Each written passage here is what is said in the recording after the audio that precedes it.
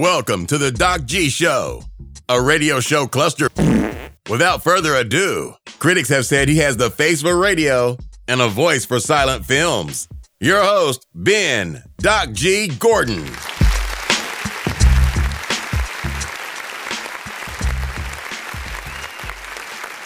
And we are on the air. Welcome to the Doc G Show. I'm your host, Doc G. With me, as always, the one, the only, Mikey Maximus, the Fernicus Charette.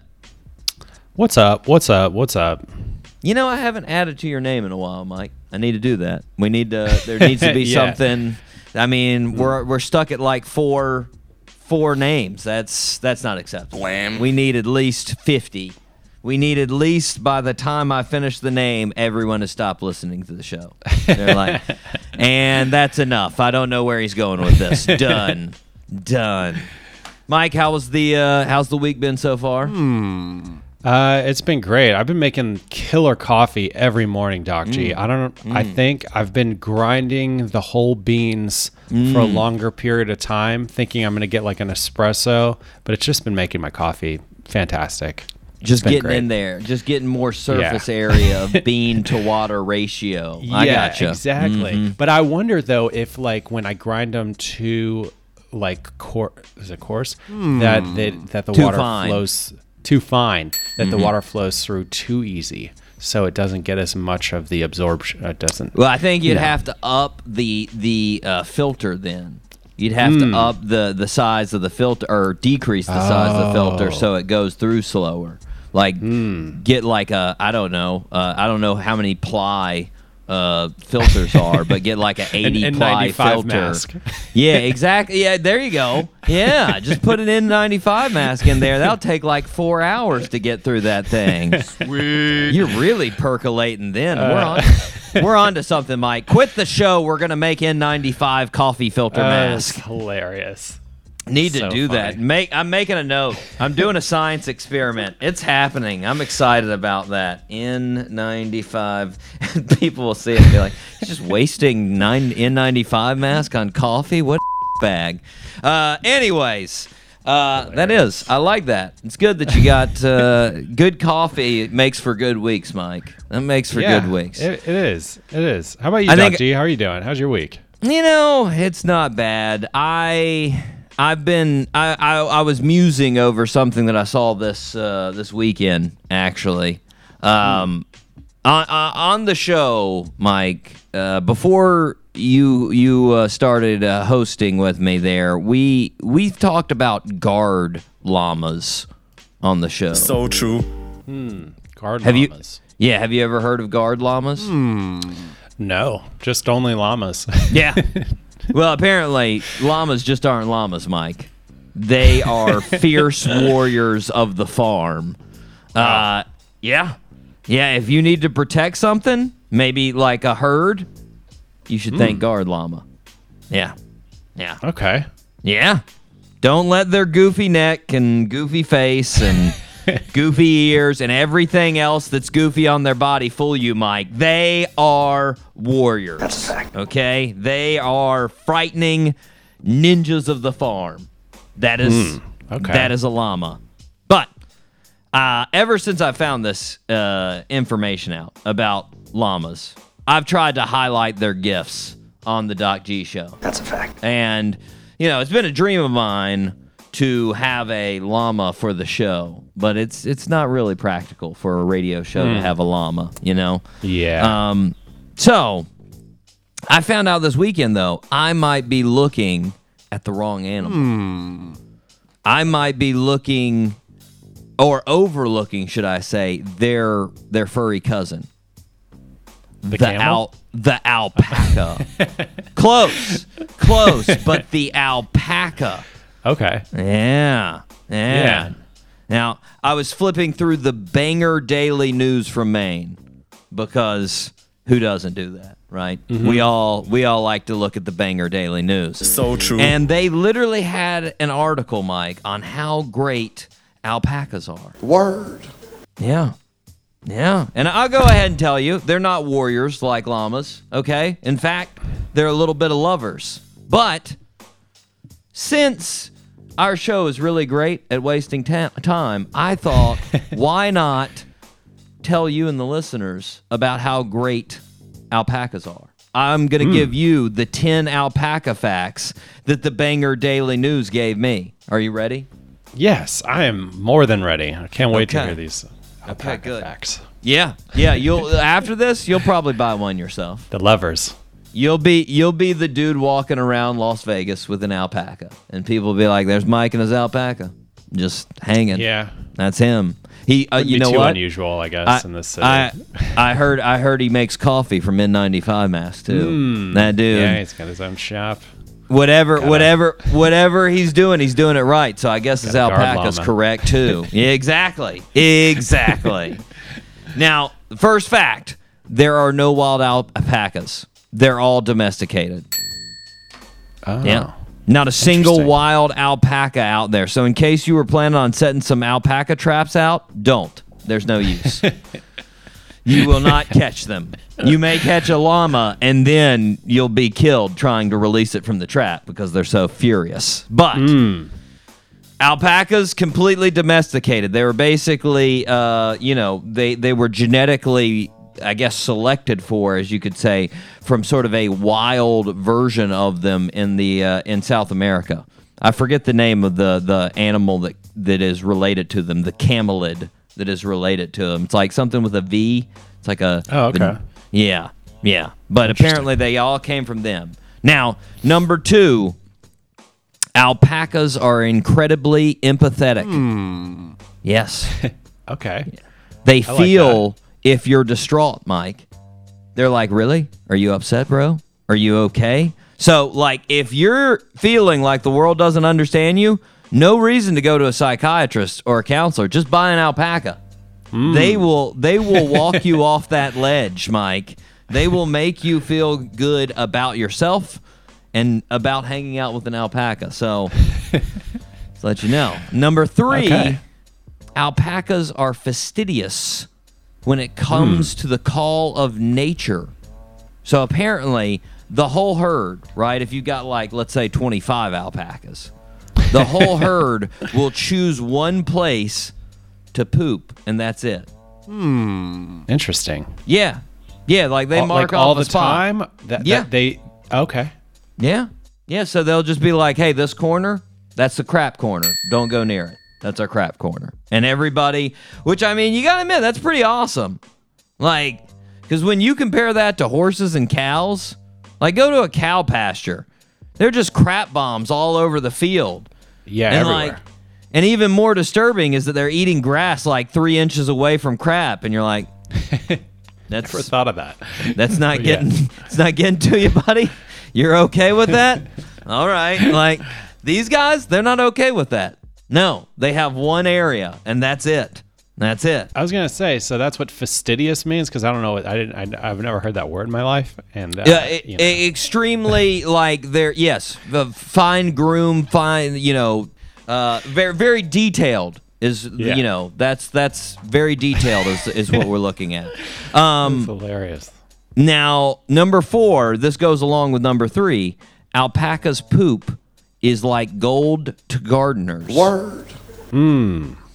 Okay. Apparently, since they have 3 stomach systems, they got like 3 stomachs in a stomach. Now, cows have 5 stomachs within a stomach. But apparently they have 3, and their poop, because of that, comes out composted. It's basically already compost. It's like fertilizer, just ready to go. Wow. So, yeah. Okay. 25-pound bags of dried alpaca manure are going for about $40 each on the internet. Yeah. Jeez. And I mean, I don't know about you, Mike, but I've only sold my manure online, and I only could get like half of that, like $20. And that Still was pretty good. I don't know what you're selling, but that was mainly to a dude in Oklahoma that said he wanted to use it in grocery stores. So I don't know what that was all about. Okay, 5 sort of goes along with 3 and 4. Alpacas are grass connoisseurs. Yeah. I mean, that's obviously a good thing. I mean, you need to know as an animal what a delicacy grass is. So true. It's, Yes, I mean, very much so.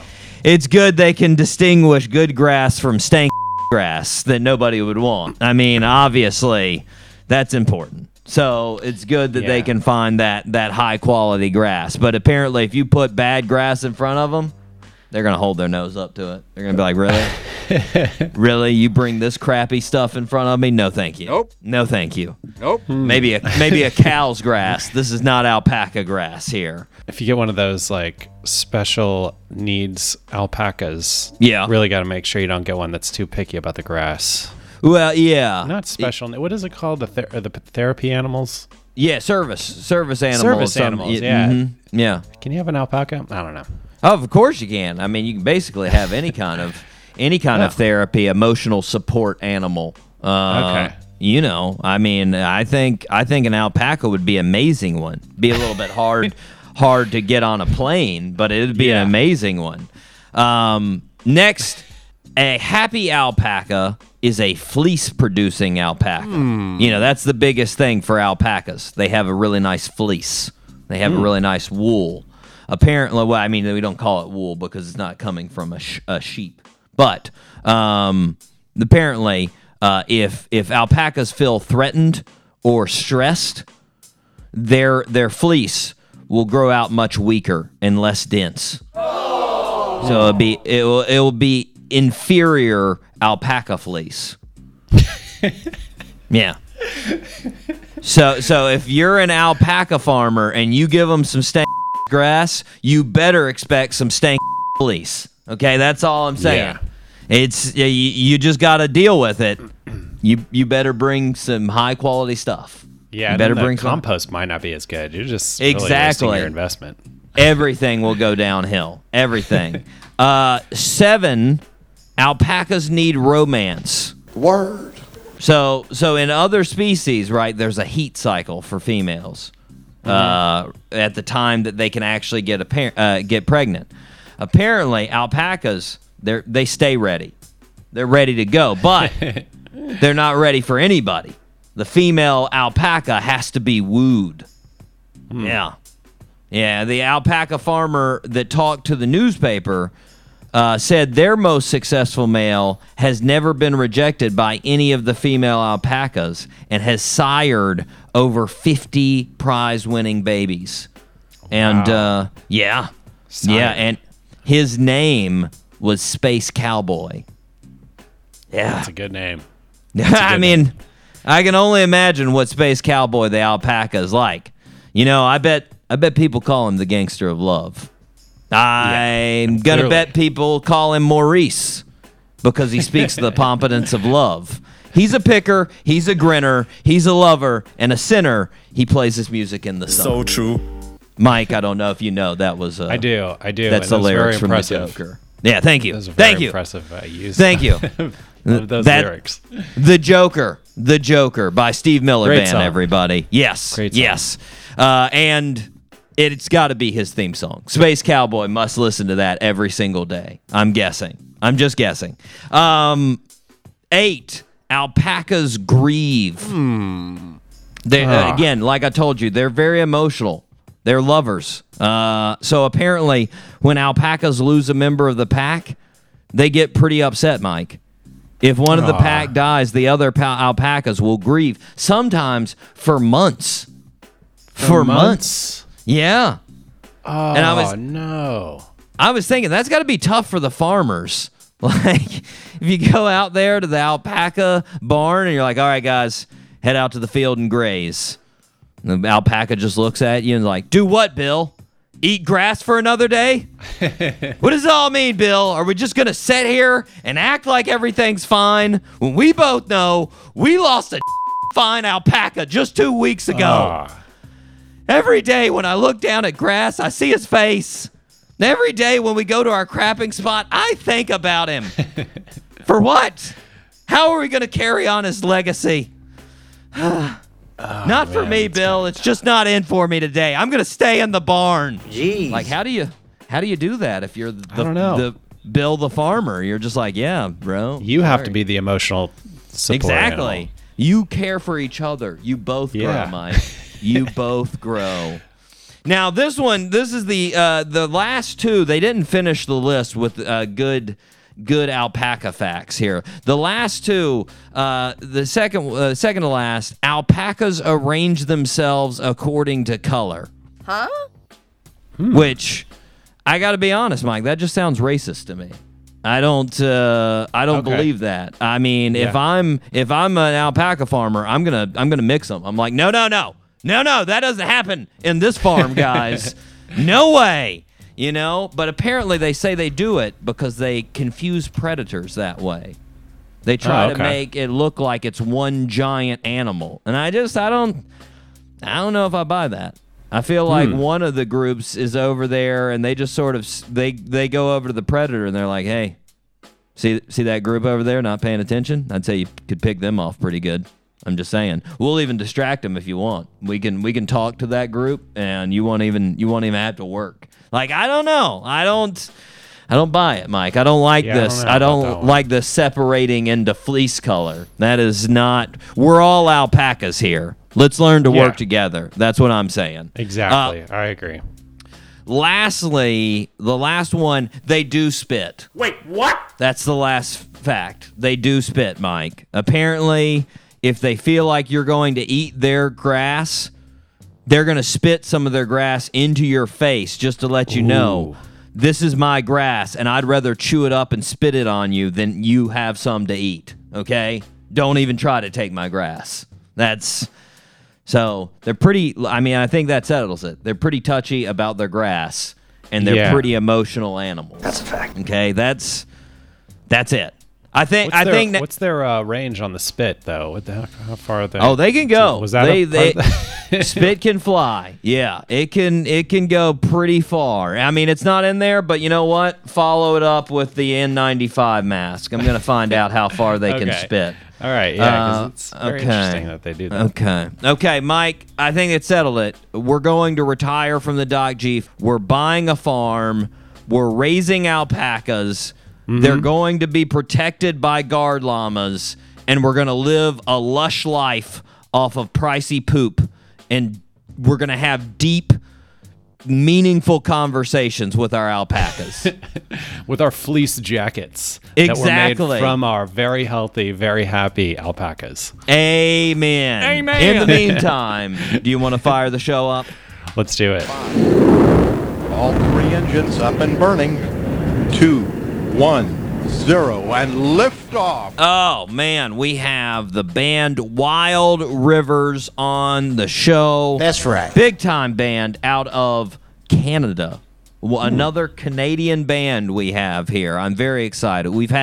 Carries on the long tradition of Canadian bands we've had on the show. We've had Crownlands. We've had the Sheepdogs. We've had Matt Mays. We've had Tim Baker, all from Canada. We got another one on the show, another group from Canada, Wild Rivers. We're going to be talking to their guitarist, Andy Oliver. Very excited. He also does solo work under the name Night Shifts. And his newest song, guess who it features, Mike? Who do you think? I don't no idea. No idea, right? It features The Game. Say what? That's right, the rapper wow. The Game. Yeah. Very Nice. cool. I like that guy. Can't wait to talk to him. It's going to be a good time. But first, we need to start where we start. Birthday suit. Birthday suit. Happy birthday, Mr. President. Now, we're going to face facts on these birthday suits, Mike. I don't think you're going to get any of them. You know, that's fair. But I'm going to have a really good guess. It's going to be a really, really good guess, whatever it is. These three today, like, I tried hard for October 6th, and there are just not many big names in the celebrity world for October 6th. So here we go. First one, born on October 6, 1955 in Jackson, Michigan. Her birthday suit wearer was the son of two teachers. As a kid, he was a great student, but he also loved football. He played at Parkside High School and then accepted a scholarship to the University of Minnesota. In 1977, he was awarded the Big Ten Medal of Honor, recognizing a player that excelled in both academics and athletics throughout his career. Even though he is a quarterback all through college, he was selected as a safety by the Pittsburgh Steelers because of biases against black players playing quarterback at the time. He won a championship with the Steelers in 1979, and he led the team in interceptions the next season. Our birthday suit wearer also is the last player to have intercepted a pass for a touchdown and thrown a pass for a touchdown in the same game. Jeez. He only played 3 seasons in the NFL, but then he went on to coach for 25 years in the NFL, most recently with the Indianapolis Colts 2002 to 2008. He won a championship with them in 2007. After retiring from coaching in 2009, he became an analyst for NBC, and he has worked the Sunday Night Football game since then. Name that birthday suit wearer. See, I was worried. I was worried, Mike. I had Terry Bradshaw in my mind because of the Steelers, and I don't even know. Yeah, he did play for the Steelers, but He played with Terry Bradshaw. I don't even have a guess for this. I mean, honestly, He did play with Terry Bradshaw. You are correct. That's the guy that he came in and threw that touchdown pass for. It would be none other than Tony Dungy. Oh, Tony Dungy. What? Yeah. You know what? I had for a split second in my guessing bank, I had Tony Dungy in my mind, but I was like, no way, that guy is way too skinny to be a football player. He was, man. He was a football player, a football coach. He was quarterback in college, and he's actually, if you ever watched the 30 for 30 on Michael Vick, he had a lot sort of to do with Michael Vick's sort of redemption back into football after the whole dogfighting scandal. Wow. And, he talks in the documentary about how he was a black quarterback in the 70s, and basically nobody wanted to take him on as a quarterback just because he was black. And he was an amazing quarterback in college, and then he got to the NFL, and they were just like, do you want to play safety? What? And he was like, no. And they were like, too bad. That's what we got for you. That's it. So he that's one of the reasons why he didn't have nearly as long a career in the NFL. But he won a Super Bowl as a player and as a coach. Pretty amazing career. He used to teach. He used to coach the Bucks. Didn't he leave the Bucks right before they won the championship? Before, yes, and then what's his name? That's now who they also played each other in the Super Bowl. Yeah. Yeah, that was great. What a great game. Yeah. Tony Dungy, man, good coach, Yeah. and now he does his thing announcing. He looked a little goofy this past weekend. It started raining at Foxborough Stadium there, and they all had their umbrellas when they were doing their sideline, and I was like, looks pretty goofy, guys. I mean, you're in a football game, you're trying to look manly, and they're all sitting there with their umbrellas, like, yikes, rain, scary. Like, I was like, come on, guys. Come on. If they're using microphones, electricity, I don't know. I guess that would be my only concern with water. If I had an alpaca fleece on, I wouldn't be worried. Be like, guys, this insulates me from any electrocution. I'm not worried about it. I'm completely fine. Anyways, happy birthday to Tony Dungy, turning the big 66 for Tony Dungy. There we go. 66 for Tony Dungy. Get it, Tony. Mike, are you ready? We're going to rip some headlines. Let's hear them. It's now time for Rip from the Headlines.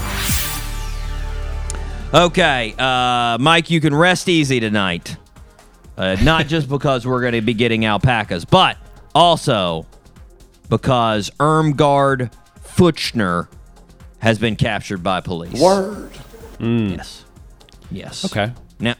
Now she was fleeing from her trials for murder. Yeah. She was suspected to have aided and abetted thousands of murders. Now, I'm sure you're probably like, what murders, you ask?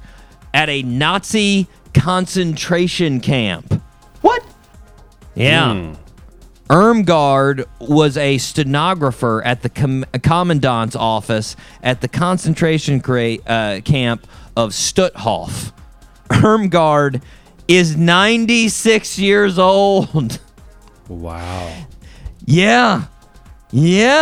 So first off, Mike, I'm going to say her running from the cops must have been at a pretty slow pace. Let's be honest. 96 years old. She's not going anywhere too fast.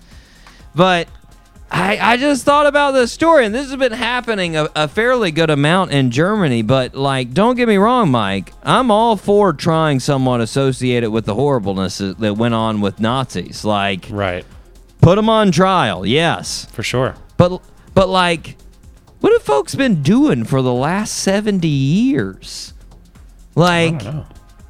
I mean, wouldn't it be a little bit more significant if you were taking away this lady's like 30s or 40s in jail, not her late 90s? Like, did it take you that long to get to her? Like, I also find it weird. Like, think of how odd it would be.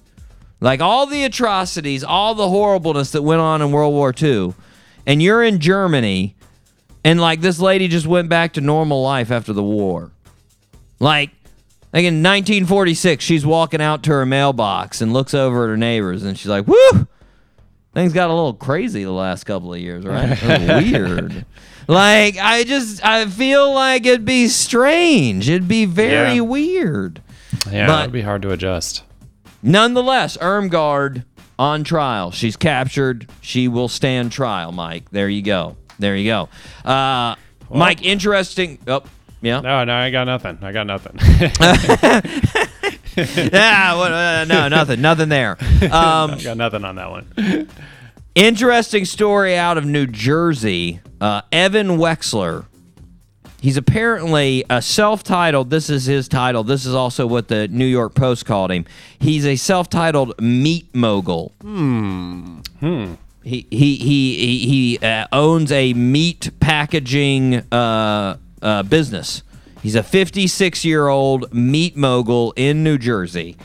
And apparently the meat mogul industry has been pretty nice because he has a very nice house and some very nice cars. He has a Mercedes, a Ferrari, a Lamborghini, a Hummer, many other nice cars. And interestingly, he says over the past 2 years, robbers have tried to steal his cars 18 times. Huh? 18 times. Yeah. And so this last time, the 18th time, they tried to steal his cars. Well, he wasn't having it. He saw them because he's installed surveillance videos. He saw them on the videos. He came running out with a rifle, completely naked, firing shots from the rifle on his front porch. Nice. Yeah. Now, first, in case you're wondering, Mike, I don't know if there is a stereotype for this, but he looks exactly like you would think a 56-year-old meat mogul from New Jersey with a Lamborghini would look like.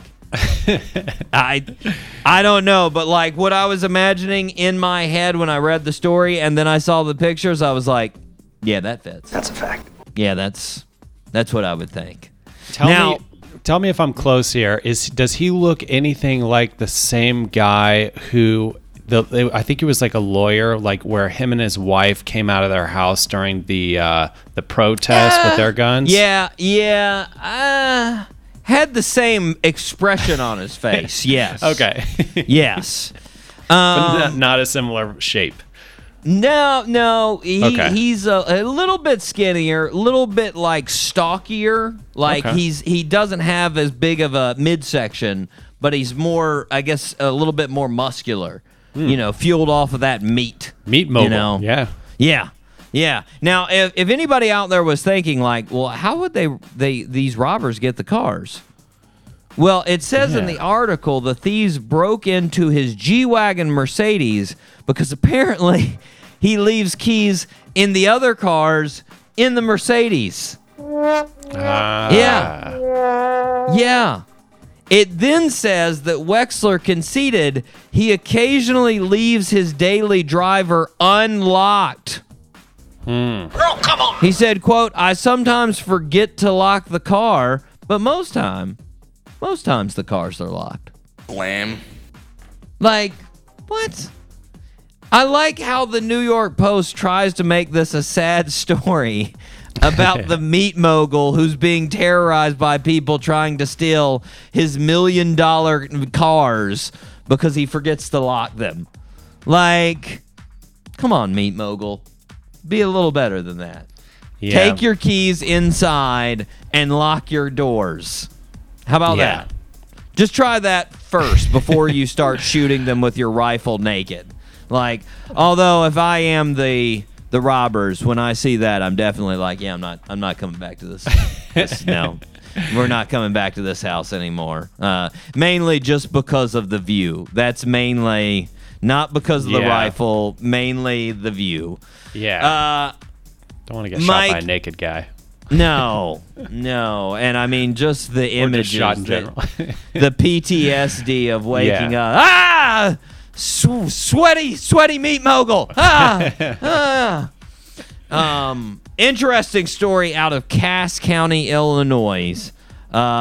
Police are investigating a situation where a man was admitted to the hospital after being shot by a family member when he allowed the family member to, quote, test out whether the bulletproof vest he bought worked or not. Yeah, so just a synopsis. Dude bought a bulletproof vest, wanted to see if it worked, gave the gun to his brother and was like, yeah, shoot me. Let's see how this goes down. Man, the Bulletproof Vest Company better watch out for a 1-star review. Quote, did not stop a bullet, would not purchase again. Sad! Exclamation point. Rough. You got to be pretty dumb to do that, though, Mike. Yeah, you gotta test it on some other types of objects, maybe a pillow or something else. Yeah, put a pumpkin behind my body. it's the fall season. A pumpkin. Put a pumpkin behind that vest. See what happens to the pumpkin, you know? I mean, there are a lot of ways to test that vest than putting it on yourself. Maybe they just need to rebrand. Maybe not bulletproof. Maybe bullet reduction. Well, I mean, that's basically what every vest is. I mean, that's what all of them are. It depends. To some degree, it depends. Like, that's what it said in the story. Like, it depends on how close you are, what type of gun it is. There's like all kinds of. It doesn't stop everything. You're not Superman. Like, come on. Anyways, Mike, last story before break here. A Missouri man was arrested this past week for methamphetamines when the police were tipped off by a citizen that called it in to the police because they had noticed on a social media ad where this man was selling a catalytic converter. But in the picture of the catalytic converter, there was a large bag of methamphetamines on the table and syringes on top of a spoon. Yeah. Catalytic converter in quotes. Catalytic converter. Now, Mike, I know this is aside the point, but they actually showed the picture in the story. And I got to say, no presentation value at all. No, like, it's sitting on the edge of the couch. It's got bad lighting. It's almost like this guy wasn't trying to sell his catalytic converter. Like, it's almost like he was distracted by an extremely addictive drug that distorts your personality, make it hard to function in society. I don't know, but it seems like that. I don't want to stretch things here, but I'm just saying. It's maybe I'm reading too much into it. I don't know. It's just maybe just a little bit.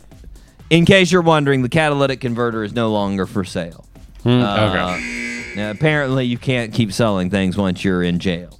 I don't know. But apparently, sad for that man. Hopefully, sir, you get help for that methamphetamine addiction.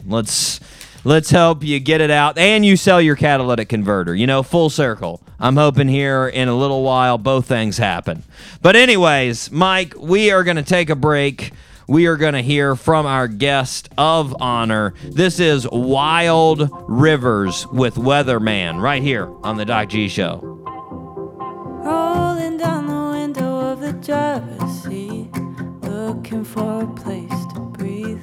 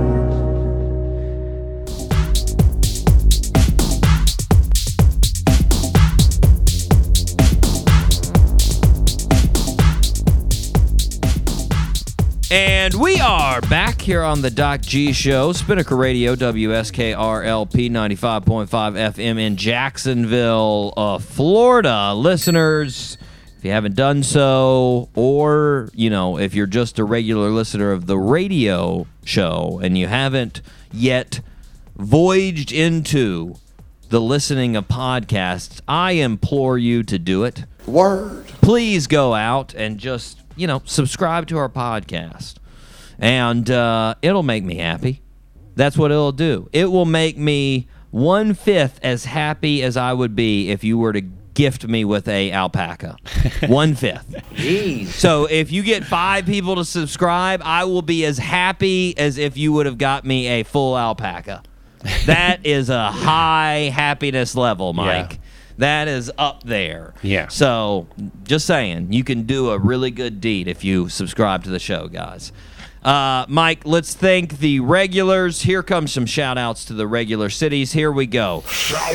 Shout out to Jacksonville, Florida, Columbia, South Carolina, Gainesville, Florida, Radford, Virginia, Genoa, Italy, Peoria, Illinois, Ashburn, Virginia, Columbus, Georgia, Winfield, West Virginia, Tulsa, Oklahoma, San Diego, California, Citrus Heights, California, Barcelona, Spain, Katy, Texas, Richardson, Texas, Anoka, Minnesota, Broken Arrow, Oklahoma, Boardman, Oregon, and Frankfurt, Germany. There we go. Shout out. Shout out to those guys. Regulars through and through, Mike. All of them hearing our We love voice 'em. week in, week out. We do love them. We do love them. Semi-regulars, we love you a little less because you're semi, but we still love you. Here we go. Shout out to Rochester, Minnesota, Baxley, Georgia, Burlington, Vermont, Honolulu, Hawaii, Martins Ferry, Ohio, Turpin, Oklahoma, Hollywood, Florida, Mountain View, California, Old Town, Maine, Toronto, Canada, Atlanta, Georgia, Clearfield, Pennsylvania, Portland, Oregon, Mobile, Alabama, Plano, Texas, North Vancouver, Canada, and Bucharest, Romania. There we go. Nice. Yeah. Yeah. Good crew. Good crew this Yeah, week. definitely. Thanks for listening, everybody. Burlington, Vermont. I'm going to say that was Bernie Sanders. Thanks, Bernie. Yeah, I thanks, appreciate Bernie. you listening. It's very nice. It's very nice. Mike, every now and then, I actually remember to follow up on something that we talked about on a previous show. I remember to do that. It usually doesn't happen. I have all these notes right beside all of our equipment here, and I have the N95 mask and how far alpacas spit for next week. And I probably will never get to it, but I've got them right there. Usually, though, I forget. This time I did not, and when I remember, we covered in a segment called Previously on the Doc G Show. Previously on the Doc G Show.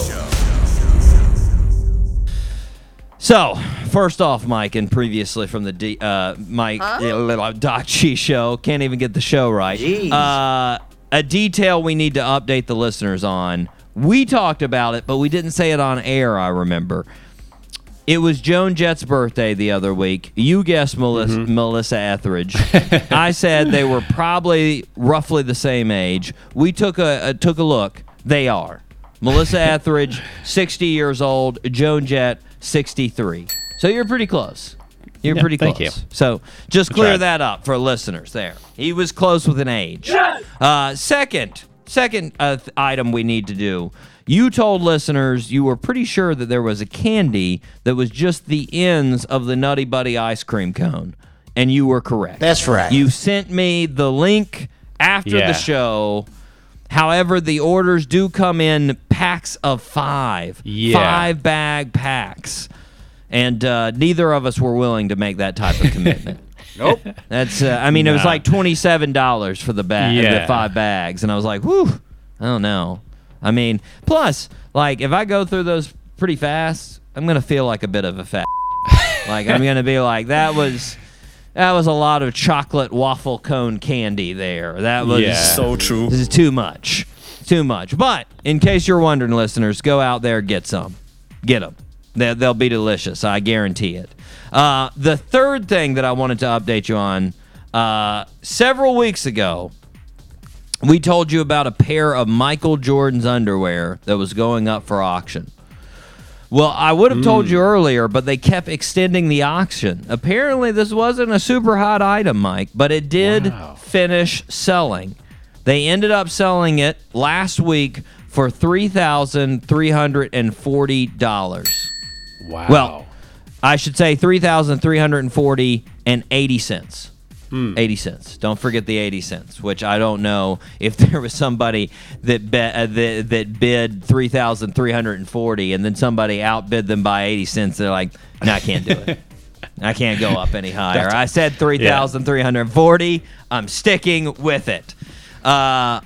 I thought about it, Mike, and I only hope the person that actually ended up buying them, I hope they properly memorialize that pair of underwear.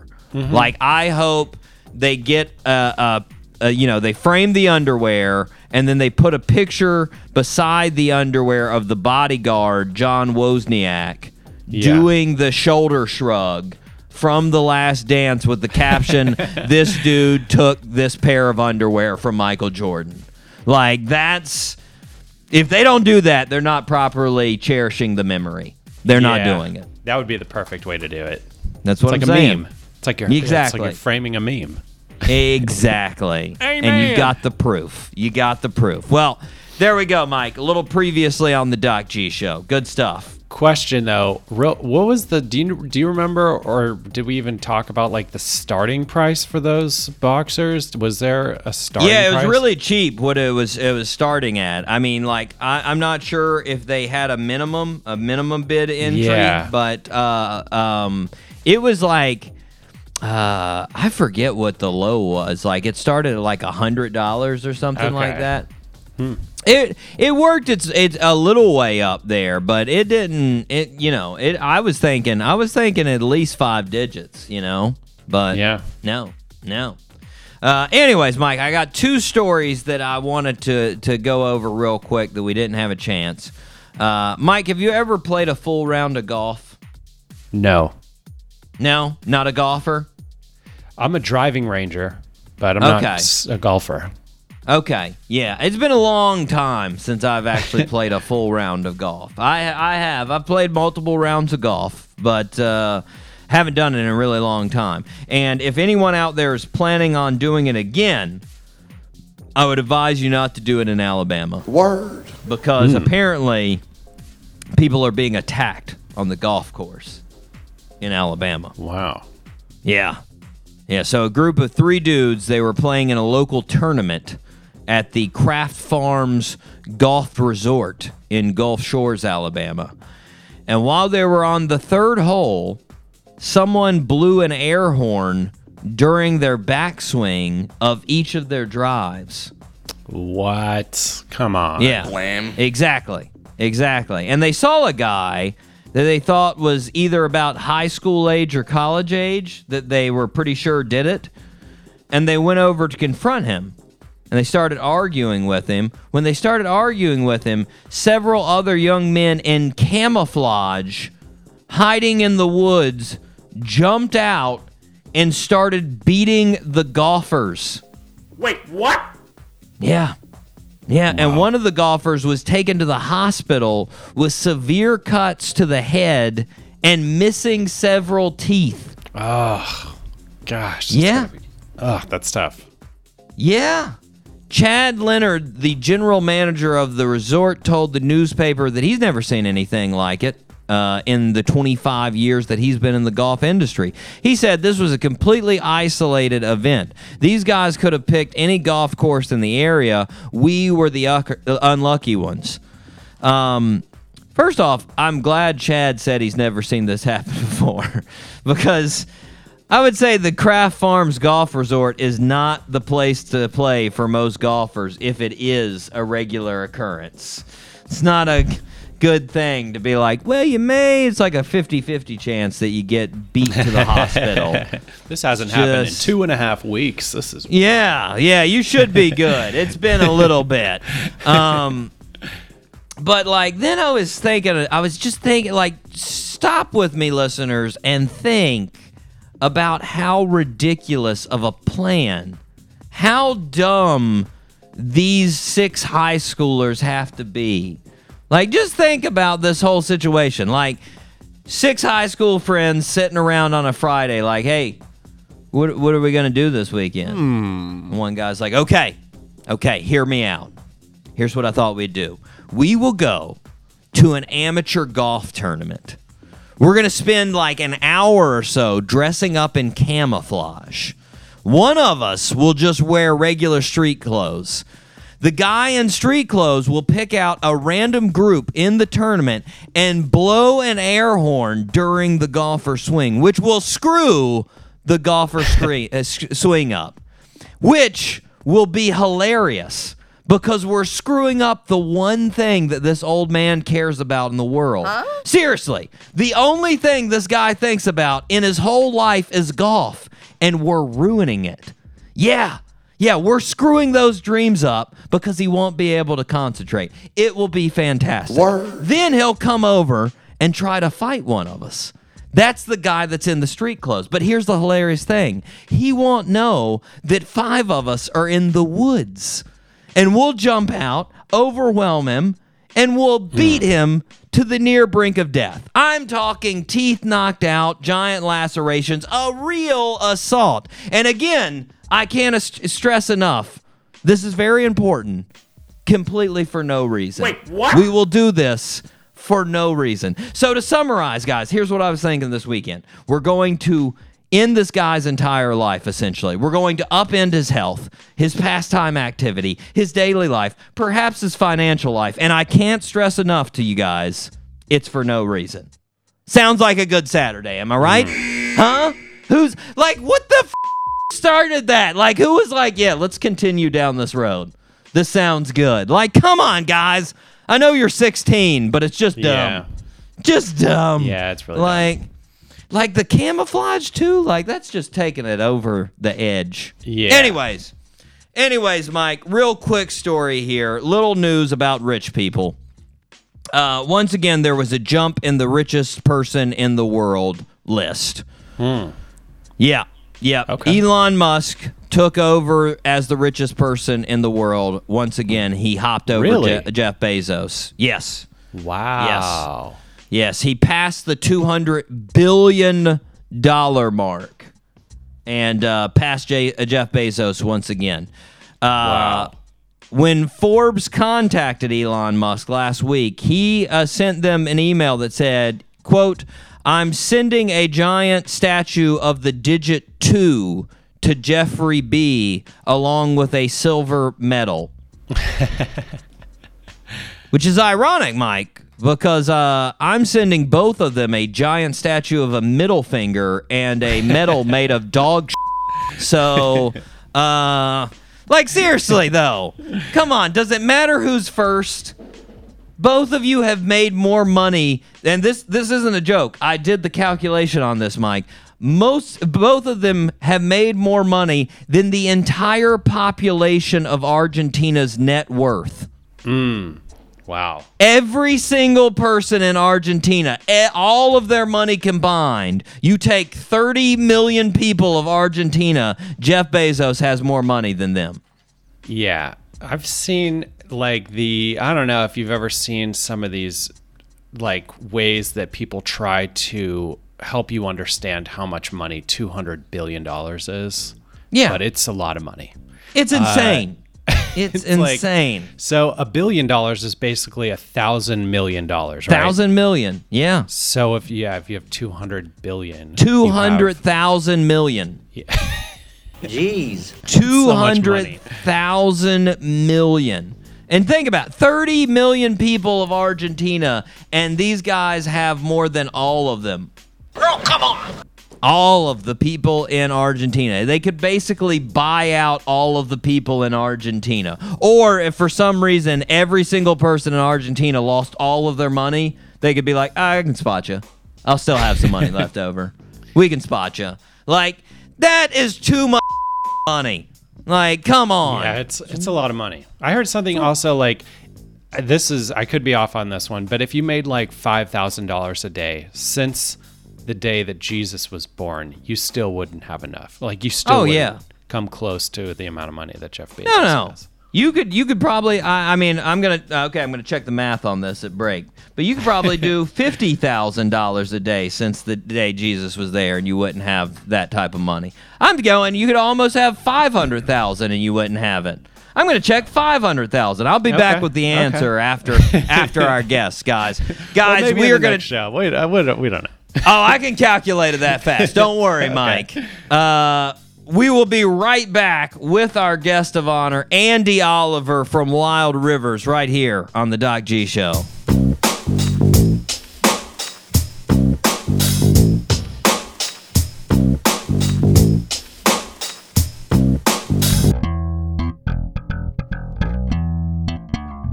The Doc G Show.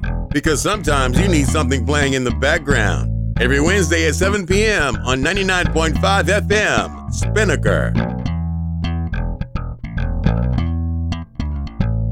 This is 95.5 Spinnaker Radio.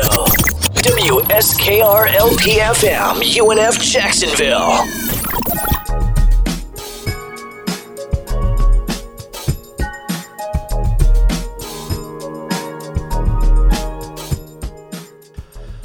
Welcome back to the show, everybody. Today we are very happy to have lead guitarist for the fantastic band Wild Rivers. He's also known for his own music under the moniker Night Shifts, Mr. Andy Oliver. Andy, how's it going? Doing great. Thanks for having me. We just got into Boston on our tour, and happy to be chatting with you. Fantastic. Well, I saw, the tour, you guys started out in Colorado. You worked your way to the West Coast, then down through Texas to Atlanta, to the Northeast where you're at now, and then you're going to end up in Minneapolis. First off, how's it felt being back on the road after a year and a half off? It's felt so good.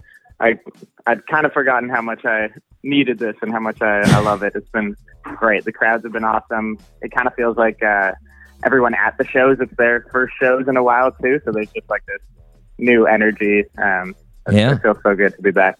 Nice. Yeah. Now, I've heard you talk about how much of a studio guy you are, so I was wondering if it would bring back your love of playing in front of people, or if you just fall more into I'd like to be in the studio. But apparently, more playing shows, huh? Yeah, for some reason, this time out, I felt like more comfortable than ever. I think it was just got a little stir crazy spending so much time in the studio the last couple of years. Yeah. This time it's been great. Nice. Now I saw a little update on Instagram as far as the tour. You guys were playing a little Mario Tennis on Switch. It was actually Mario Kart, but we've also been playing tennis in the van. We've been doing the whole thing. The routing's been crazy this tour that we've had so much time to play stuff in the van, so it's been good. Yeah, well, I was about to say, if it's Mario Kart, who are you usually driving with? I've been sticking with Baby Mario lately. Oh. In the sneaker cart, and it's working for me. Very got nice. Good handles, not a lot of top speed, but yeah. But yeah. Julian, the drummer in the band, is the current champion, so I'm trying to take him down. Who's he usually go with? He usually what's his name? Ludwig. Wow. He's like a new character with big blue hair, and I think it's because his drums are also Ludwig brand. So he's got brand loyalty. Connection. I'm a Toad man all the way. If I'm going classic. Toad man, okay. Yeah, I'm going classic from the original all the way back to Super Nintendo. I've got to go one of the classics. You guys are going new people on me. That's wild. I don't know. Got to go classic. Being an old millennial with it, but next time when we run into you, we'll have to have a match. Oh yeah. We can do it online. Probably positive. You guys. We'll do it online. Yeah, if you got a good connection, as long as you got a good connection, we can hit it up. Yes! You guys have a new album coming out at the start of 2022, Sidelines. And I know fans are excited about this because it's been almost 6 years since the first album there. Before we talk about the album, I wanted to take the listeners back as far as just you getting involved with Wild Rivers. I think from your Night Shifts work, it's pretty obvious you're into like a lot of different types of music. You've got hip hop sort of inspired beats, and I actually heard Kanye West, College Dropout, was like a huge inspiration for you. Did beat making come first, or was guitar playing first? They kind of happened about the same time. When I was like maybe 12 years old, I kind of lived two different musical lives. I had I played competitive basketball, and kind of my friends in that group all kind of introduced me to hip hop, and I wasn't very good at the rapping side of things, but they would rap and I would like make little beats and stuff like that. And then at school, I played in like a cover band kind of thing, and I started to learn guitar, and I kind of kept the two paths pretty separate for a while, and then eventually, like when I was maybe grade 11 or 12, I started using kind of the drum beats from the hip hop side and the guitar and vocals from the band side, and started combining it. And that was kind of like the formation of what's currently Night Shift. Yeah. Nice. Well, like, so I mean, I saw also that the Strokes at that time were a fairly big influence. Was that what got you into sort of guitar playing? For sure, yeah. That's still one of my favorite bands of all time. I was playing it in the band yesterday, and yeah, I love them. Very nice, very nice. Well, now on the hip hop side, I can't breeze over the fact, and I want to play the song a little later in the show. But you released a new single, Night Shifts, and the single's 20s, and you worked with The Game, which I think is the coolest thing. Me and my co-host Mike were talking about situations like this that you had, because the song there, your cover picture, is a picture that you took back when you were like 10 years old, when you met The Game in front of a hotel. Like that, and now you're making a song with him. You made a song with him. Like that's so crazy full circle. I gotta say, first of all, give us a little bit of a background on how you met him when you were 10, and then give us a little bit of a background on how he became part of the song. For sure, yeah. One of the most ridiculous situations that's ever happened in my life. But when I was 10, I was walking around with my parents, and I was like a big fan of kind of like the G-Unit stuff, and had just recently, like within the couple months leading up to that, gotten into the Game, and I saw him walking out of a hotel, and I just ran across the street, left my parents, and like ran up to him, and I was like, "Oh, The Game! Like I love your music," and he just like was super nice and stopped and chatted with me, and my mom was like chatting with his kind of crew of people, and we just like. He spent like 15 minutes talking to me, and we got a picture together, and it kind of just went home and showed all my friends, and that was like a huge moment in its own for me. And then like a couple months ago, we were in band practice for Wild Rivers, and I saw The Game like post on Instagram, like just like calling out for any like kind of independent artists that he might want to work with, and I sent him the picture and told him the story, and he said he remembered it, and I don't know if I I believe that, but he said he remembered it, and I was like, hey, like I have a song I think you'd be great on, and he was like, yeah, send it over, and the next day, within 24 hours, he sent back the verse on it, and it's just like this surreal full circle moment. That's awesome. That is an awesome shoot your shot sort of situation, man. I feel like if I saw The Game say that, I'd be like, nah, he's probably not going to look at my stuff. Like, but... Yeah. Like, I really, up until the moment it was out, it felt like a very much like a too good to be true kind of thing. So, yeah. I'm so happy it happened. Very cool. Very cool. I got to say, I know you were like 10 years old and you were jazzed, but man, you got a mean mug when you're with The Game. In that picture, you're just too happy. You're like, woo, I'm here, right? Like, oh, yeah. There's no way I could have been cool in that moment. I was too excited. Yeah. Plus, being 10, it's a little bit of a big ask there for a 10-year-old. Totally. I still don't think I could do it. It's an awesome track, though. It's only been out about a week, and it's already got 200,000 streams there just on Spotify. So listeners got to check it out. They'll check it out here on the show here in just a little bit. But let's go back to Wild Rivers. The band started with Devin and Khaled playing as a duo, and they met in 2015. They met at Queen's University. Now, was that where you met them? Were you going to Queen's when you met Devin and Khaled? No, I was going to a different school.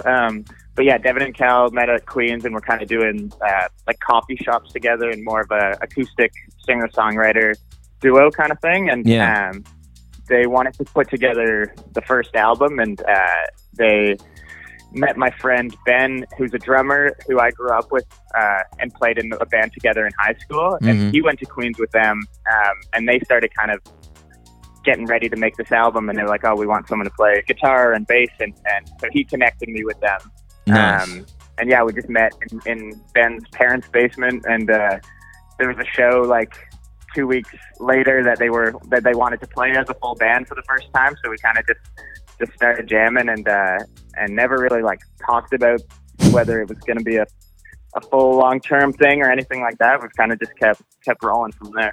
Yeah. But now, was that the first live show? I think it was documented on Instagram. I think that was October 2nd, 2015 was when I saw the first live show. Do you remember playing that show? Yeah, that sounds about right. There was two within like the same couple weeks of each other. There was one that was like just in a big outdoor thing for their school's homecoming, which was really cool. And then the other one was opening for this band called Always, which I was like a huge fan of at the time. They're like a Canadian indie rock band. So yeah, both very memorable first shows.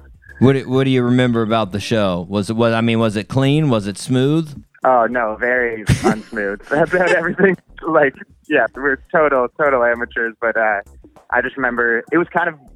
I played like kind of little dinky shows in high school, and it was the first time that it felt like a little more professional. But yeah, there's some kind of magic there, and even in the very early days, there was like people coming out and singing along. So I knew it felt special. It felt like we had a lot of work to do, but it felt a little bit of magic. Nice. Now, so Devin and Khaled obviously had, like you said, they were doing a duo thing. They were playing gigs before, and they had a pretty, good musical relationship going.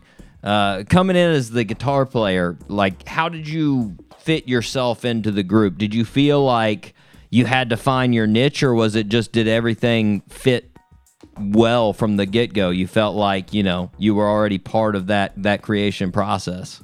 I do feel it took a little while for me to find my, like, where my kind of role musically in the band, because they are so talented and so self-sufficient that did take a little while. And on the non-musical, more personal side, we kind of just like clicked very easily. So I was happy to take the time to kind of figure out what that would look like. And I actually joined the band playing bass, and I like playing bass, but it's not my like passion or anything. So yeah. I slowly pawned off the bass to Dev and kind of took over the electric guitar and did more singing, and yeah, it was kind of more in the studio that I felt like I could really contribute, and yeah, did some kind of like synths and sonic stuff and little twinkles that you hear here and there, and yeah, kind of it's always an evolving thing, but I feel like we've all found a good spot now.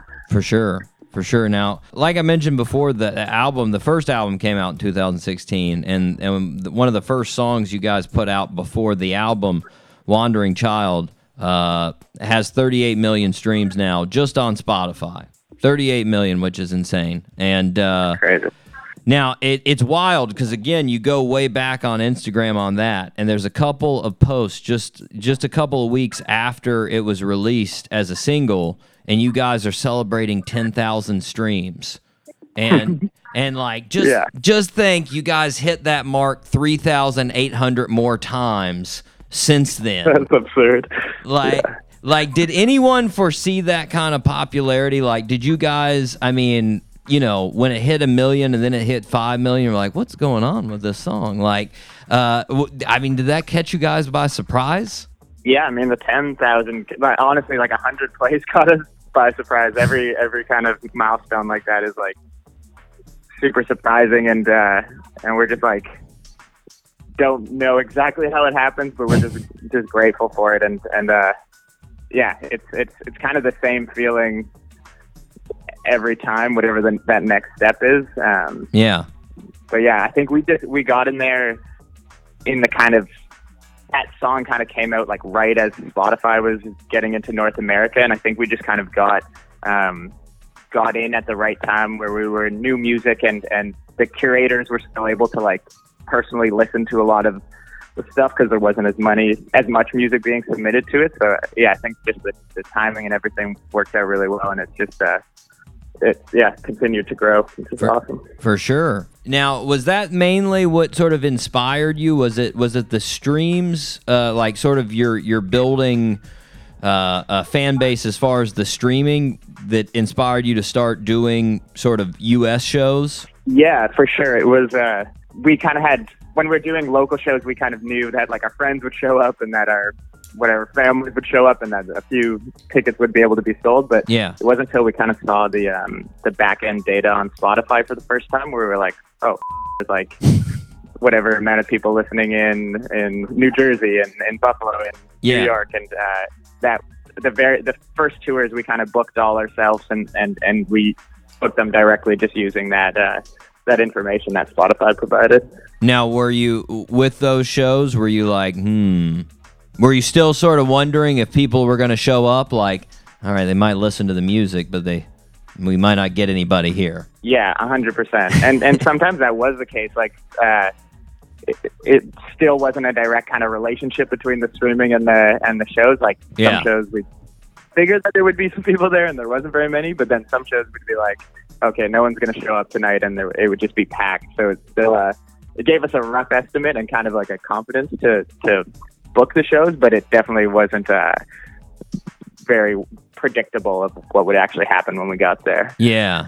Well, in those, those 3 or 4 years leading up to the pandemic there, what U.S. city showed you the most love, would you say? That you could always count on like a huge crowd, excited crowd? Well, our first sold-out show was in Atlanta, which was very surprising to us. We kind of, I don't know, just didn't figure it as the most like indie folk city necessarily. And then we got there and it was like a packed show.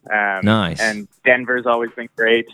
And New York too, but that might just be a population thing. Just it's so big that some people are bound to come out. But yeah, like Atlanta was probably the most surprising and awesome one. Definitely a cool city. Definitely enjoy some good Atlanta time. Now in 2019, you guys went down to Nashville, specifically there, the Creative Workshop Studio in Berry Hill, and you recorded some songs. What made you guys say, let's head to Nashville? What was the idea? What spurred that? It was something we'd wanted to do for a really long time.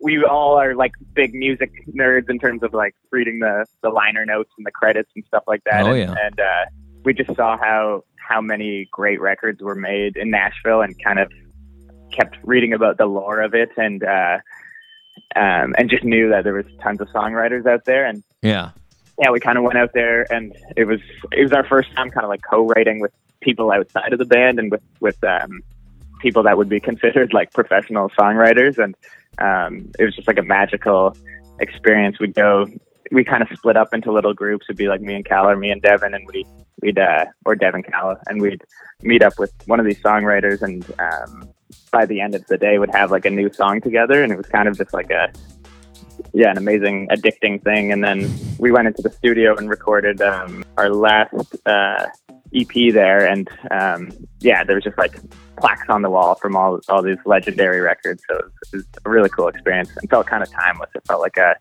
I don't know, like we were in the 60s or something like that. Now, so did you record all of the Songs to Break Up To EP in Nashville? Yes. Nice. Yeah. Nice. Yeah. Now, what was there any was there any strategy as far as who you wanted to work with as far as the actual songwriters, or was it just basically like whoever wants to work with us, let's do this? Well, actually, by then we'd had done a couple trips to Nashville, so we kind of like found the ones that we kind of gelled the most with. And so we worked with them, and then we worked with this producer named Skylar Wilson, who's this like awesome, hilarious dude that lives down there, and he kind of helped assemble like the session musicians, and we had like string players and this incredible bassist named Eli Beard, and like just like the bar for skill up there is like so high that it kind of like pushed us all to play even better, and it's such a cool experience. For sure. Now, obviously, we get a lot of artists from Nashville on the show. We've had a bunch of artists. It's hard not to. But it's Yeah. Nashville, along with music, is known for food. And I noticed you guys seem to be fixated on the tacos while you were there. Was that the best thing you ate in Nashville, or was there something else that you would put up as your favorite thing that you had in Nashville? I think I'd put the tacos as my favorite, but we did do the Hattie B's like hot chicken Of a couple course, times, yeah. and that was the biggest experience. That kind of messed up our day in a great way. Yeah, that's probably the most memorable one for sure. I don't know how many times a week I could eat that or a year, but it was a very memorable experience. Our co-host Mike, he just tried Hattie B's for the first time recently, and it was a magical experience. It basically changed his life. I'm sort of in the same boat as you though. If I did it more than like twice a week, I think I would need to be around some type of doctor to evaluate vital signs most of the day to make sure I was okay. What was the place that you had tacos? What was your go-to taco place there? Oh man, we had a ton of them. I honestly can't remember the place right now. And just every tour since, we've been on a taco hunt, so it's kind of all a big blur, huh? Taco blur. But yeah. Let me. I keep a journal of all what we kind of do every day on tour. So after this, I'll go back and check it out, and I'll send you a message. Nice. I want to say I know Tacos with a Twist is close to Berry Hill. That's a good place. I know, like the one that I've heard the most in Nashville is Moss Tacos, but that's like on the other side of the city. So I don't think it was probably we had that. We did have that. That's nice. The one we had. Nice. Moss Tacos. Definitely a good place. That's a solid one for sure. Now, along with Nashville, you guys, right before the pandemic, you guys actually went to L.A., and you stayed in L.A. longer than you did Nashville. It was about like 4 months, and that took you right up to basically the pandemic around February 2020. What was the idea there? Was it the same sort of deal? Just like let's try the other big music city, see what creative juices we can get flowing? Yeah, it was that similar idea for sure, and we knew we wanted to make this full-length album that had kind of been kind of looming on us for a long time. We'd written a lot of songs, but they all felt like EP kind of songs, so we knew we needed to do something kind of special to try and make this happen. And the plan was to go down there for like 4 or 5 months in Silver Lake, and we rented a house together and just worked on songs like every day. And it was an amazing experience. And I guess part of it too is to try and avoid the Canadian winter that year, which was a treat. But yeah. Now, were those? Did you write most of the songs that are going to be on Sidelines in LA? Yeah. I think all of them except for maybe 2 that had kind of existed prior to that, and we just hadn't found a right home for them yet. But it was like a super fruitful time, and we would just like explore during the day and all do our own things, and then come home and set up in the living room and just write together. Very nice. So I saw you also caught some NBA action while you were there, and you were talking about how you were playing some ball earlier in life. Are you a big NBA fan? Yeah. We're the whole band's big Raptors fans, so we had to check them out while they were there. Some against the Clippers. Sad last couple of years, man. First you lose Kawhi, now you lose Lowry. It's gonna be tough, I have a feeling, these next couple of years. It's not gonna be easy for the Raptor fans. I don't know. I'm excited. We were just watching some highlights from the preseason game, and our new rookie Scotty Barnes is looking pretty confident. So I think we'll be all right. That's the thing I love about Raptors fans. You guys are always positive. That's what I enjoy. We're optimistic. If it were a 76ers fan, they'd be like, "Oh, we're going to be horrible. We're going to be the worst team ever. You don't even know." Like so sad about things. We're keeping the positive vibe over here.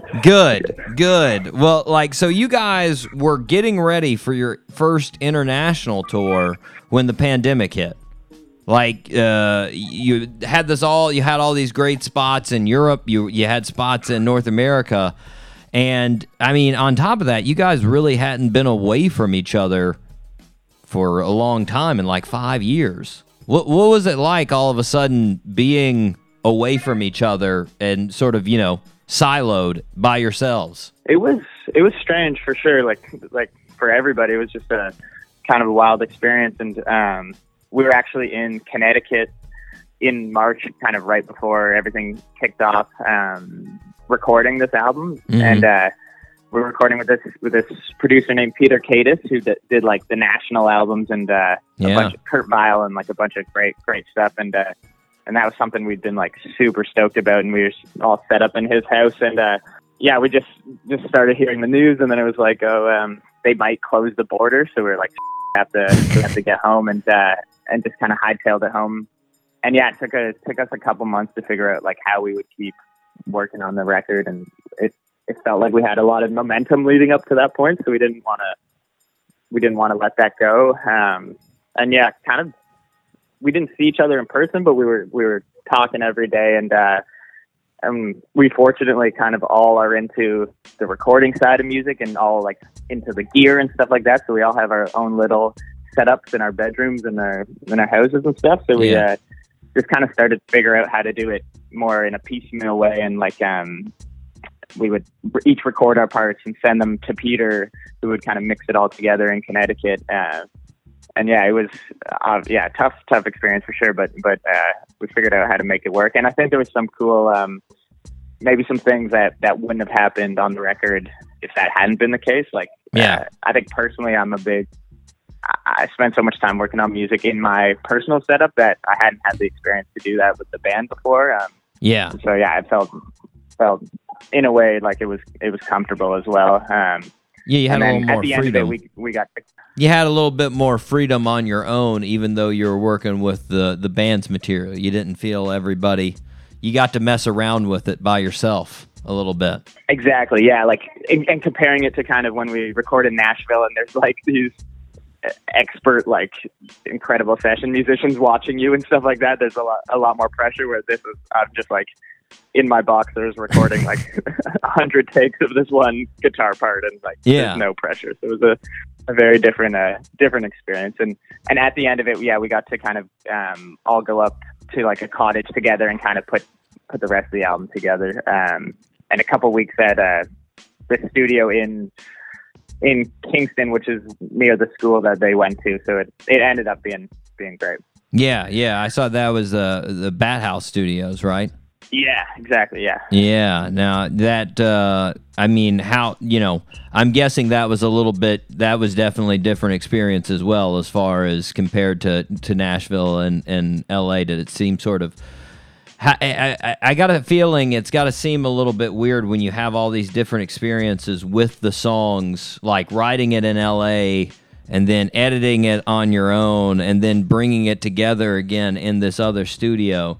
Do the memories come with it when you're going back through the songs? Like, oh yeah, for sure. Yeah, it feels super dense in that way. Like in previous times, the kind of memories would just be tied to like one location that the song was recorded in or whatever. But now it's like each one has like 20 different places it's tied to, and yeah, it's cool for us to listen back and kind of like we're able to pick out all those different experiences within the song. Very nice. Very nice. Well, now, along with music, I did hear out of one interview you did that apparently during the pandemic, you learned some magic tricks. Were you doing magic during the pandemic? Yeah, there was about a month. At the time, I was living with like 4 of my best friends, and just thought I needed to, and this was kind of the month where we took a pause and we're trying to figure out how we're going to do the album and stuff like that. And I hadn't had so much time on my hands, and basically since we started the band, so I I had a phase when I was maybe like 13 years old where I thought I might be a magician, and or maybe younger than that, maybe like 9 years old. And before you met the game, rabbit hole of what's that? Before you met the game. Yeah, exactly. Before I met the game, he's what changed my path, actually. But yeah, I just watched a bunch of YouTube videos and would just try them out on my roommates, and they were extremely sick of it by the end of it. But I got a couple I still remember now. Nice, got a couple ingrained in there. Well, how much outside of Wild Rivers? How much did you get into? I mean, it seems like you got some pretty good work done with night shifts as well while you were during the pandemic. I mean, that sort of seems like optimal time to write. For sure. Yeah, I actually finished an album that's coming out November 12th. Wow. Yeah, and it was a bit of like a big silver lining. It was kind of leading up to it. Part of me was wishing I had more time to kind of work on these other ideas and stuff like that, and then we're just given a big window to kind of do whatever. So, I got to get some other hobbies, but I basically spent the rest of the time just working on the night shift stuff. And by the end of the last couple months, I kind of finished an album. Very nice. Very nice. Well, speaking of albums, what can you tell us about the Sidelines album? As far as, I mean, like I said, it's been a big build-up. You've had EPs, you've had singles that have came out as Wild Rivers, but you haven't had an album since that first album. So, I mean, obviously there's been a lot of growth, there's been a lot of change. What can you tell us about this new one? I think it's going to be great. Honestly, I'm super, super excited about it. And I think the first album was like a very much... a very folky album and a very, very kind of one sonic palette throughout the whole thing, and was very much focused on songwriting. And this new album like keeps the focus on songwriting, but just like expands sonically a lot. And I think the whole band, like Dev and Cal, have just experienced so much more new music and have like grown their taste and everything so much that it's a much wider kind of scope. And yeah, I think the journeys that it went, we took to kind of record it all. You hear that in there, and you hear the complexity, but it's still simple songs, and it's still focused around their harmonies. And I'm just really excited for people to hear it. Very nice, very nice. So now, obviously, we don't have the track list or anything, and obviously you worked on writing all of these songs, creating all of these songs, but which one are you jamming right now the most? Which one are you feeling the most excited about? The one I'm most excited about is the first track on the album. It's called More or Less, and it's just like an epic intro to the album. And I have a hard time getting past it. I haven't listened back to the album too much, but every time I try to, I kind of just like get to the end of that song and want to hear that again. So I think people like dig that. Nice. I wrote it down. I can't wait. Now when the album comes out, I'm looking for it, and I don't have to look hard since it's the first song. More or Less. Yeah. I like it. Andy, we are up against a break, but I want to thank you for talking with us today. Thank you so much. That was lots of fun. For sure. Listeners, you can check out all things Wild Rivers at wildriversmusic.com. You can follow them on Instagram at Wild Rivers Music. You can follow Night Shifts at Night Shifts with 2 S's. Right now, let's take a listen to Thinking About Love and 20s by Night Shifts right here on The Doc G Show. Guess we got caught up with telling a lie. Now you're leaving me lonely. I could get in my car, end up drunk at some bar, but that was the old me. Remember the night that we slept on the floor, and I'm just thinking about love.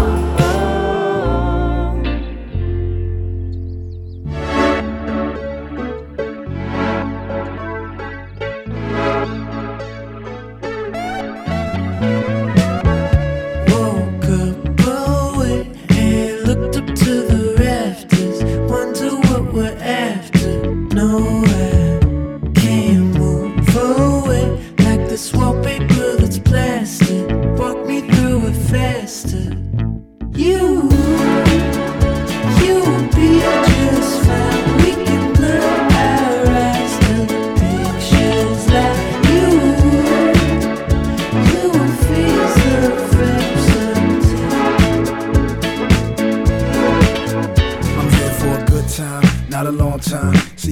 outside the club in that long line. Come in, yeah, party with us. Come in, get your night started with us. I see you dancing, the way your hips glow. Throw your hands in the sky, yeah, we getting high. Came in the club and we bout to ball like a disco. Bottles for everybody, yeah, it's time to get. You will be just fine. We can blur our eyes to the pictures that you will freeze the frame someday,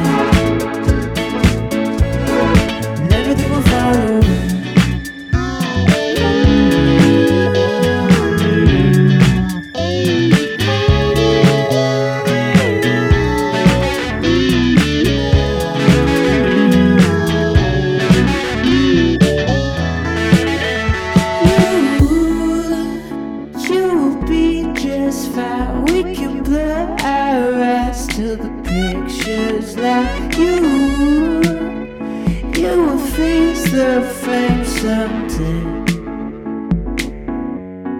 And everything will follow. You will be just fine. We can blur our eyes to the pictures that you will freeze the frame someday. You will be just fine. We can blur our eyes to the pictures that you will freeze the frame someday. And everything will follow.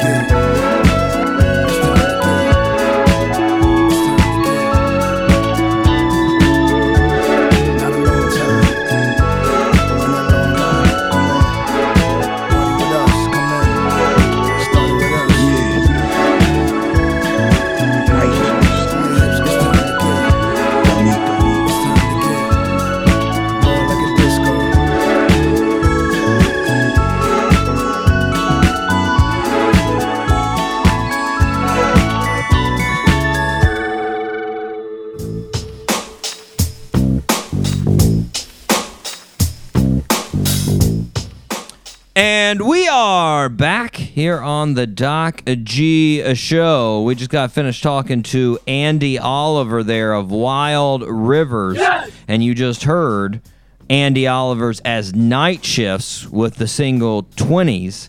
And you heard Wild Rivers. So true. Talking about love there. We got both fantastic. He's part of both. He's doing both. Just great tunes, great person. Good times, Mike. Good times. Good times. You know, I mean, I told him, though, it was like I said in the interview, as far as me and you talking about that whole full circle thing. It's wild. I mean, and that's more wild than any story that I've had. Like, that you have that picture of meeting one of your favorite rappers, and you've had it for like 20 years, and then you're like, oh, I'm recording a song with him. Like, yeah, right. So what did you say? I forget the comedian. You gave an example that you were touring as far as that goes. Yeah, I mean, well, Joe Coy, I remember just watching his YouTube videos before I even got into stand-up. You know, I thought he was like one of my favorite comics. So just like watching him, and then you know, watching his YouTube clips, and he's like going out to eat with his friends, and they would go shoe shopping, and then, you know, fast forward 11 years later, I'm having lunch with him, going shoe shopping with him. It's just pretty wild. I don't know. Yeah. That was crazy to me.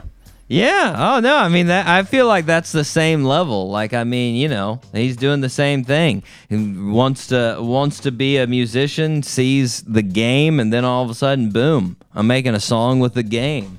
That's crazy, man. Cool. That's cool pretty though. wild. Super fun. I'm excited about the Wild Rivers new album. I mean, they've let the fans wait 6 years. It's also pretty crazy to think, like I mentioned to him too, the going from in 2015, them being excited about their song Wandering Child getting 10,000 streams. And now that same song having 38 million streams. Girl, come on. Like, it's crazy. Yeah, that's crazy. I definitely, if I were them, if I was celebrating 10,000, I know I would not expect that thing to have 38 million sometime soon. Like, that's crazy. But can't wait for the new album. It's going to be good. Thanks to Andy for coming on the show. If you get a chance, listeners, make sure you check out his stuff, Night Shifts. Make sure you check out his band stuff, Wild Rivers.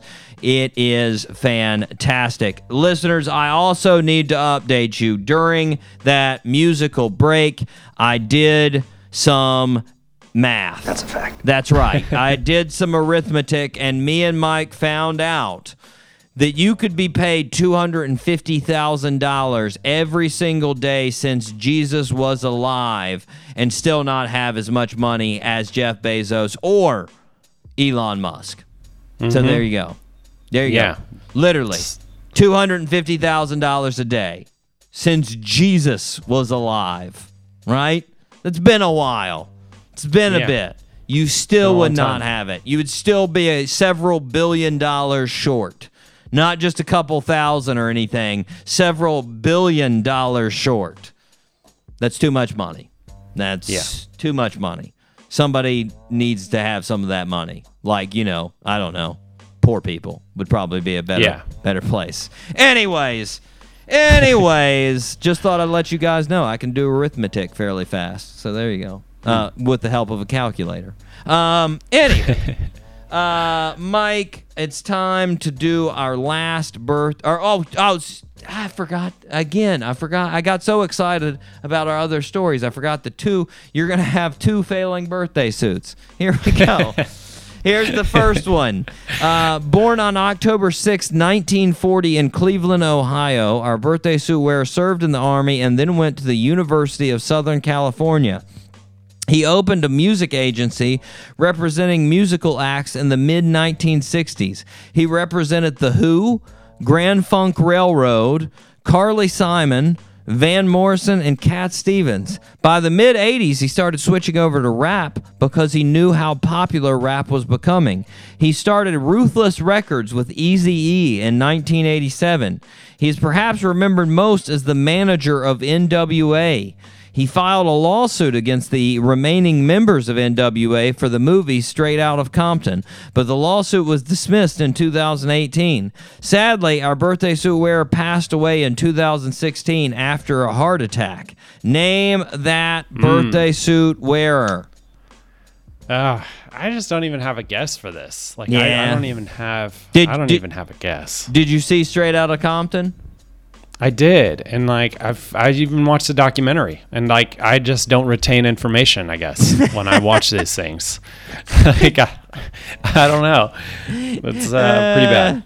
Yeah, I guess I don't retain information. Well, that's a problem for school. It is. It always was. Little bit. He was played. Yeah, he was the guy that was played by Paul Giamatti in the movie, if you remember that. But anyways, does Jerry Heller ring a bell? Jerry Heller was his name. Yes. Yeah. No bells. Now, sadly, I remember him because Dr. Dre called him out on his solo album, Dr. Dre The Chronic. There, he calls out Jerry Heller several times because they were beefing hard at that time. So when I was like 6 years old, I was mad angry at Jerry Heller. I was like, that guy's so lame. He's not hanging with Dr. Dre. I got no love for Jerry Heller. Of course, I didn't know what I was talking about because I was like 6.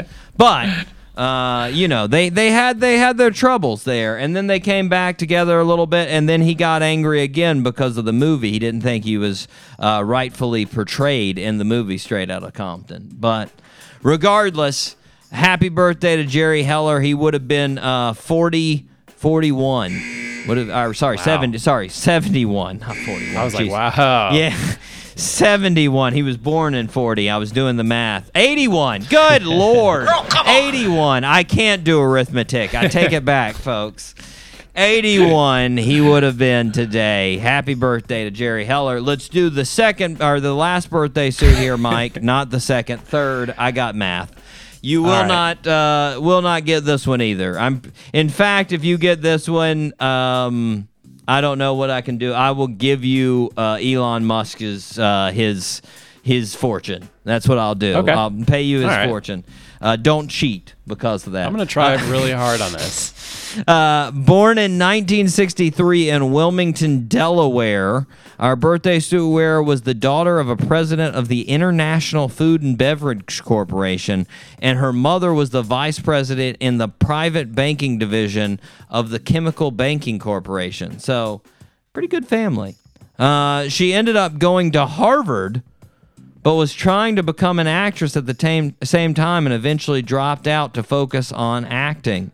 She made her film debut in arguably one of her biggest roles when she played Allie Mills in The Karate Kid as Daniel's eventual girlfriend. She then starred in The Adventures in Babysitting. She starred in Cocktail with Tom Cruise. Starred in Back to the Future Part 2 and 3. She starred in Leaving Las Vegas with Nicolas Cage in 1995. In 2000, she went back to Harvard and earned her degree. Most recently, she starred in Greyhound, an Apple TV movie with Tom Hanks in 2020. Name that birthday suit wearer. I don't have her name, but I know who it is. I was like going in Julia Dreyfus, but you didn't mention the Seinfeld thing, and I was like, yeah, it's definitely not her, but I know she has rich parents. Also, the owner of the Hawks, I know she has she's doing really well for herself. Also an actress. Not bad there. Yeah. Elizabeth Shue. Elizabeth Shue. Come on. Elizabeth Shue. Yes. Yes. I know her best for her 80s movies, of course. For the Karate Adventures Kid. in Babysitting for me. Adventures in Babysitting. For me, it's Karate Kid and Cocktail. Cocktail is just so ridiculous as far as an 80s movie. Like, it's just like the perfect 80s movie. It makes like everything about it makes no sense. It's all just sort of like visually pleasing, but like there's no like this guy wants to be a bartender, but he also wants to be a business mogul, and so he's just bartending on the side, but then it takes over his life. But then his great mentor becomes like a arch rival instead. Like, it's just so ridiculous. I need to watch this. Oh, never seen it. It's ridiculous. I got it in my digital library, Mike. I've got it. I don't have a hard copy of it, but I've got it in my digital library. So nice. I celebrate Elizabeth Shue and her work. I also have, of course, Karate Kid in my digital library as well. I also have Karate Kid 2. I do not have 3. 3 does not need to be celebrated, in my opinion. It's Anyways, happy birthday to Elizabeth Shue. She's turning, let's see, what is that? Almost 60. Wow. Elizabeth Shue turning 58. 58 for Elizabeth Shue. That's wild. Did not think she was that. She looks pretty great for 58. Good for Elizabeth Shue. Good for Elizabeth Shue. And, I mean, she's got a Harvard degree. Not bad. Not bad. Anyways, Mike, we gotta talk about the next shows coming up real soon. I'm really excited about this next week. We've got a fantastic group coming on. We've got Darling Side. Then after that, we've got a artist coming in here into Jacksonville to play, Sam Birchfield. He's going to be coming on the show. We're going to talk about his newest music out. We're going to talk about the show that he's got in Jacksonville. Can't wait to talk to him. But until then, we're going to have to wrap it up. For the Doc G Show, I have been your host, Doc G. With me, as always, Mikey, Maximus, the Furnicus, Charette. Thank you for having me. Of course. Been great. Of course. We are going to scheme. We're going to scheme, guys, on the best alpacas to get. And then we will be back to you with our answers of best alpacas. Probably some that have been sired by Space Cowboy would be my guess. They are some of the finest alpacas. with the nicest fleeces. So Nice fleece. yeah, we'll probably go with that. But we'll let you know, guys. And until next week, zip it up and zip it out. Zippity-doo-dah.